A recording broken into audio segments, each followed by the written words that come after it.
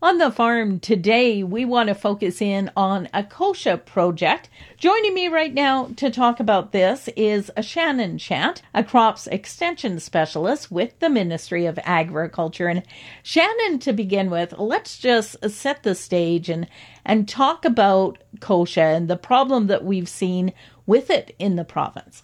Yeah, and it's kind of unfortunate. Kochia has been spreading to kind of newer areas, but it also has been developing herbicide resistance. Right now, you kind of can assume that if you have kochia, it's group 2 resistant. I think the last survey they found maybe 1 or 2 populations that wasn't resistant. And they're also finding some glyphosate-resistant kochia, and then also some kochia that is resistant to group 4s. So definitely becoming a bit of more of an issue and harder to control with herbicides. So when we're talking about the kochia project itself, talk to us a little bit about the project, where it was, what you were looking at, how it was done. The kochia project was at Swift Current, and that was Wheatland Conservation Area that did that, and up at Scott by the Western Applied Research Corporation. So we looked at 3 kind of different practices, and we studied them independently just to make sure there wasn't a whole lot of variables going on. So we looked at seed bank reduction by weed wiping with glyphosate or weed clipping or seed destructor. We also looked at herbicide layering. So that's kind of using different herbicides at different timing, all to target one weed. And then including winter cereals in crop rotation with pulses.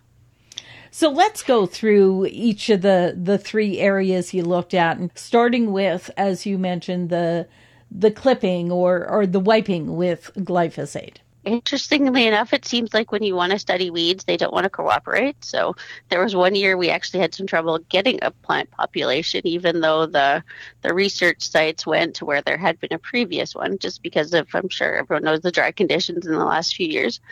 But what they did is they started clipping, and and this was in lentils. So they had a forage harvester that was above the lentil crop.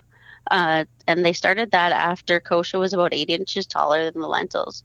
That was also the same time when there was wiping. And for the clipping, they also repeated that 15 days later. And then another treatment was 15 days later, and then 30 days later.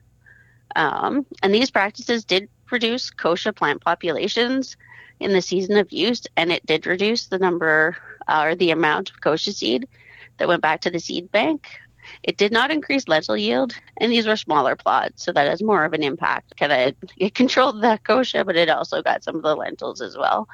And then also there was some wheel tracks as well, just from that. So that may be what was happening to lower the yields. And for the seed destructor, we just used the research that was out there for kochia.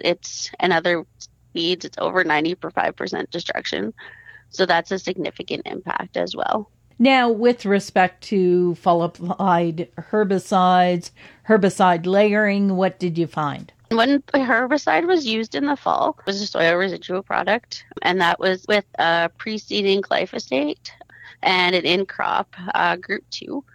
And this was also in lentils. They found that a fall-applied group 14 product by itself, or a combination of a group 14 and 15, followed by the glyphosate in the spring and in crop, provided the highest lentil yields and the best control of kochia plants. And with respect to crop rotation? Crop rotation, we wanted to see what would happen when you had a winter cereal in there. And we used winter wheat and fall rye and compared it to a spring wheat. Compared to the spring wheat, neither one actually reduced kochia populations. And this may require a bit more looking into, because we did canola, and then the second year was either spring wheat or fall rye or winter wheat. And then the third year was lentils or peas. So it's really only gone through one rotation. So this might be something to look at again. Key comments you would like to leave with people today? We know kochia has been a challenging weed, and hopefully some of this research will help give some control measures. There's also some great research being done at Agriculture and Agri-Food Canada. So, and if you have any questions about weed control of kochia or for any other crops, you can talk to your local Saskatchewan Agriculture office or the Ag Knowledge Centre, which is 1-866-457-2377. For Golden West, I'm Glendalee Allen Vossler.